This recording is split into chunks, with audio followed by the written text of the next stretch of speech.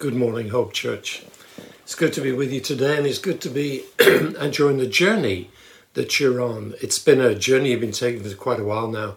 Let's hope we can help you further. We're looking at Numbers, chapter 20 today, and we're looking at the story of Moses and Aaron. Sad time.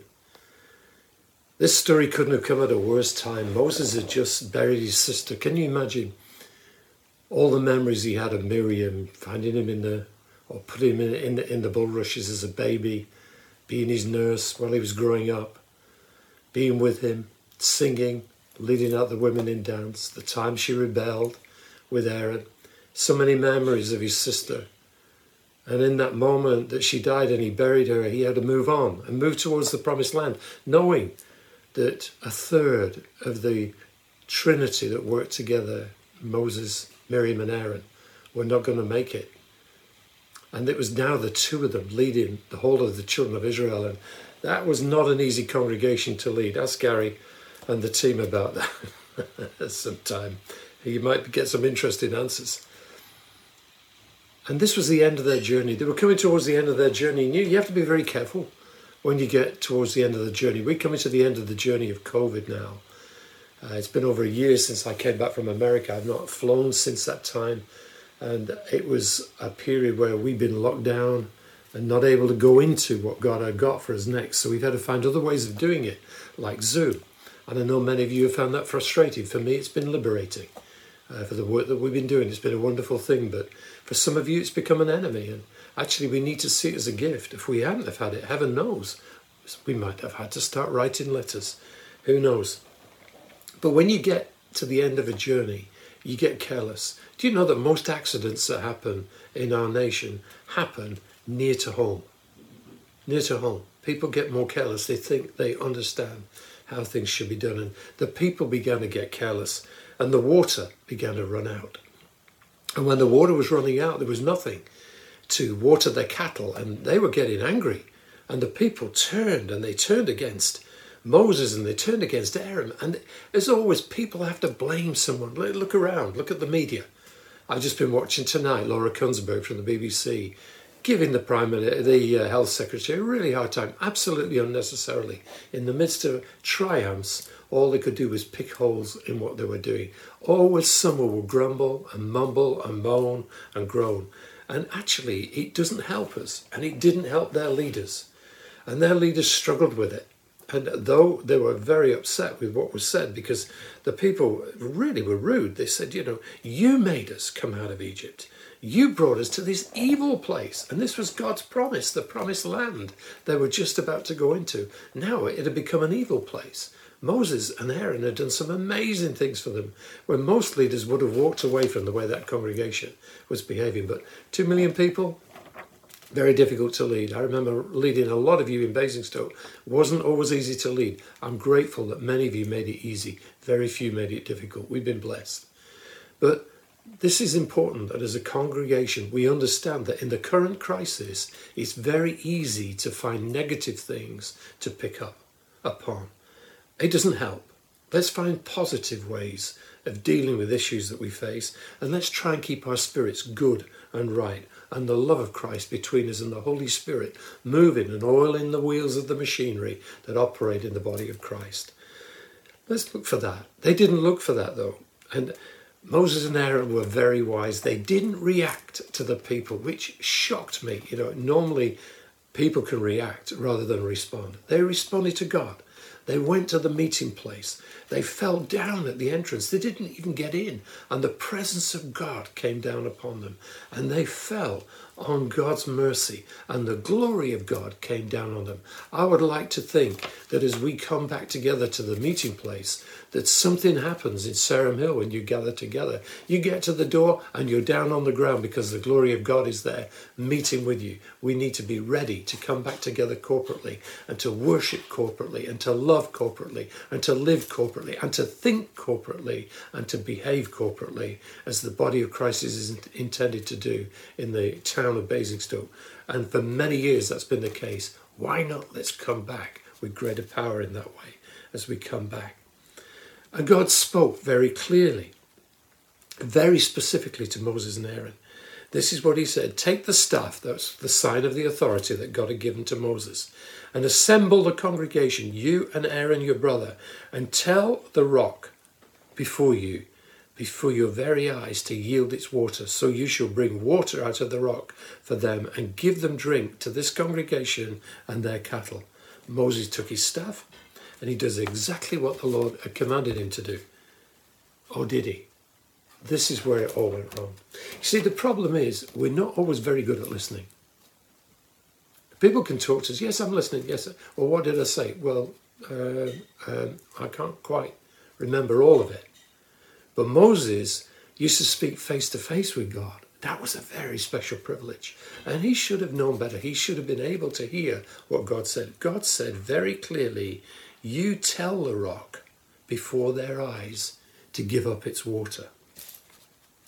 The problem wasn't just, though, in what Moses heard or didn't hear properly, but in the manner and the spirit of how he applied what he'd heard. This is always a big thing for me as a leader.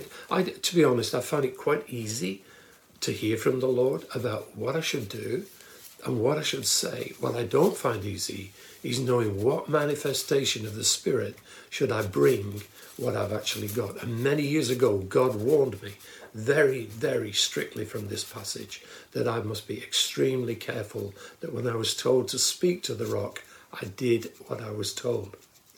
Here the two leaders gathered the assembly together. You can read it as you look through in your Bible. I've got my Bible here and I've written the whole thing out here because I find it easy to go through and explain to you because I don't want to get this wrong.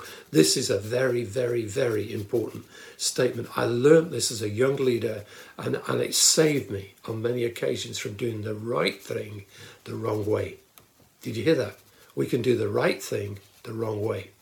We need to do the right thing the right way.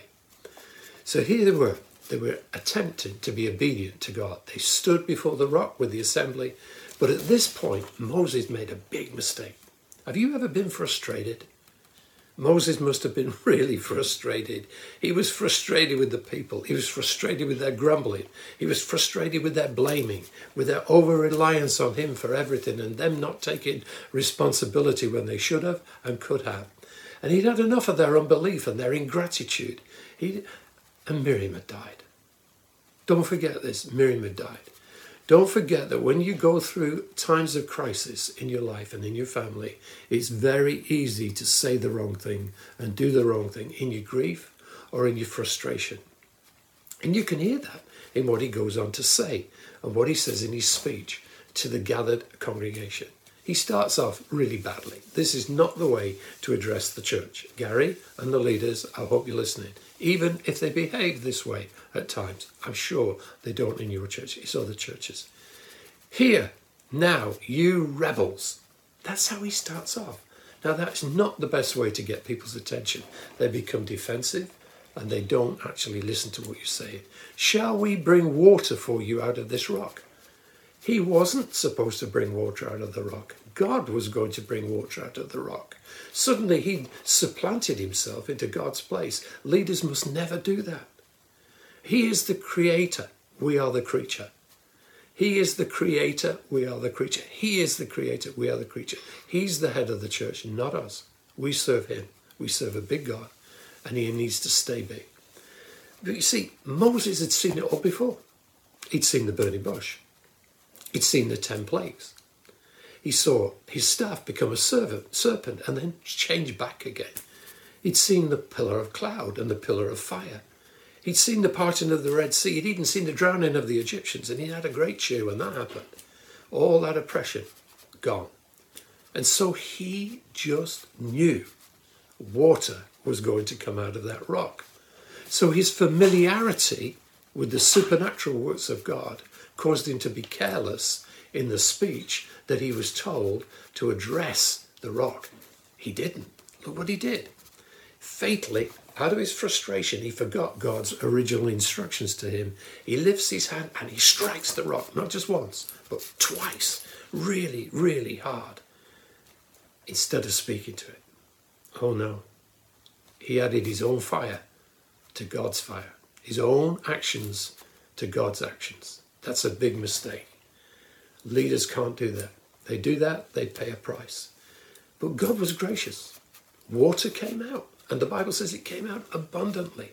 Even when we make mistakes, God will often cover it abundantly. And having struck that rock, the water came out. The congregation drank, and their cattle got water. And God turns and he speaks again. But he doesn't speak to the congregation. He speaks to the leaders. He speaks to Moses and to Aaron. And he says, because you did not believe in me to uphold me as holy in the eyes of the people of Israel, therefore you shall not bring this assembly into the land that I have given them. By the end of the chapter, Aaron is dead. Now Moses is on his own, trying to lead 2 million people who don't always behave in the way they should behave. The waters of Meribah, where the people of Israel upset the Lord. Moses, it was his final chance, and he blew it. Don't blow your final chance. Keep right on to the end of the road is a song that they sing at Newcastle United. Keep right on to the end of the road. That's how it should be. That's how I want it to be for me and for Chris as we get into the golden years of our lives. That's how I want it to be for you in Hope Church. By the end of the chapter, with Aaron dead and Moses on his own, he can lead them to the border of the promised land, but he can't take them in. Moses, what are we going to do?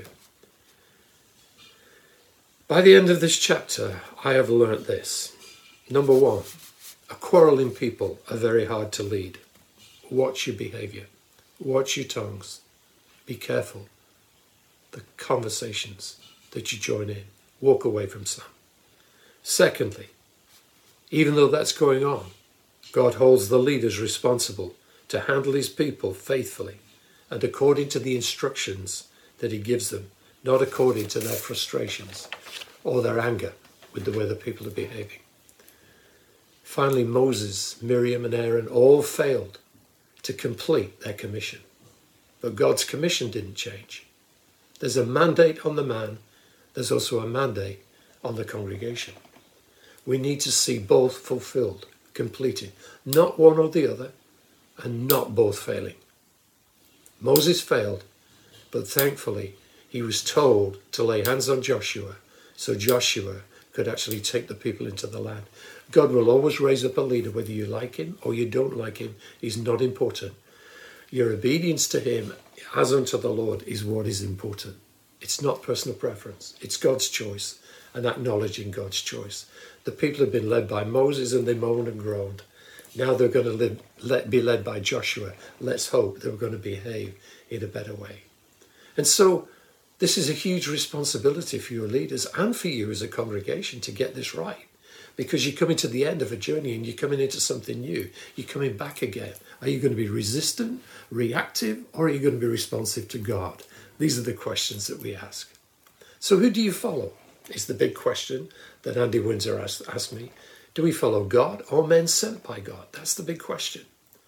Well, you follow both, if you're wise, because God sends his leaders. God appoints his leaders to help us complete the journey from where he finds us to the destination that he wants to help us to. And they are there to help you to your final destination, both individually and corporately. If we're wise and we're humble and we're teachable, we'll submit to our leaders as we submit unto the Lord in the fear of the Lord. Hebrews 13:7 and 17 says that. And finally, that should take us to the promised land. I hope when you come back together again, you listen carefully as a leadership and as a congregation to the Lord's instructions, to his word and his spirit, that you practice obedience, that you practice thanksgiving, that you practice being witnesses, and you don't die on the journey, and you arrive at your appointed and anointed destination. God bless you. God keep you. God make his face to shine upon you. God make you carriers of hope, so you're not just called hope, but you bring hope wherever you go. In Jesus' name, amen.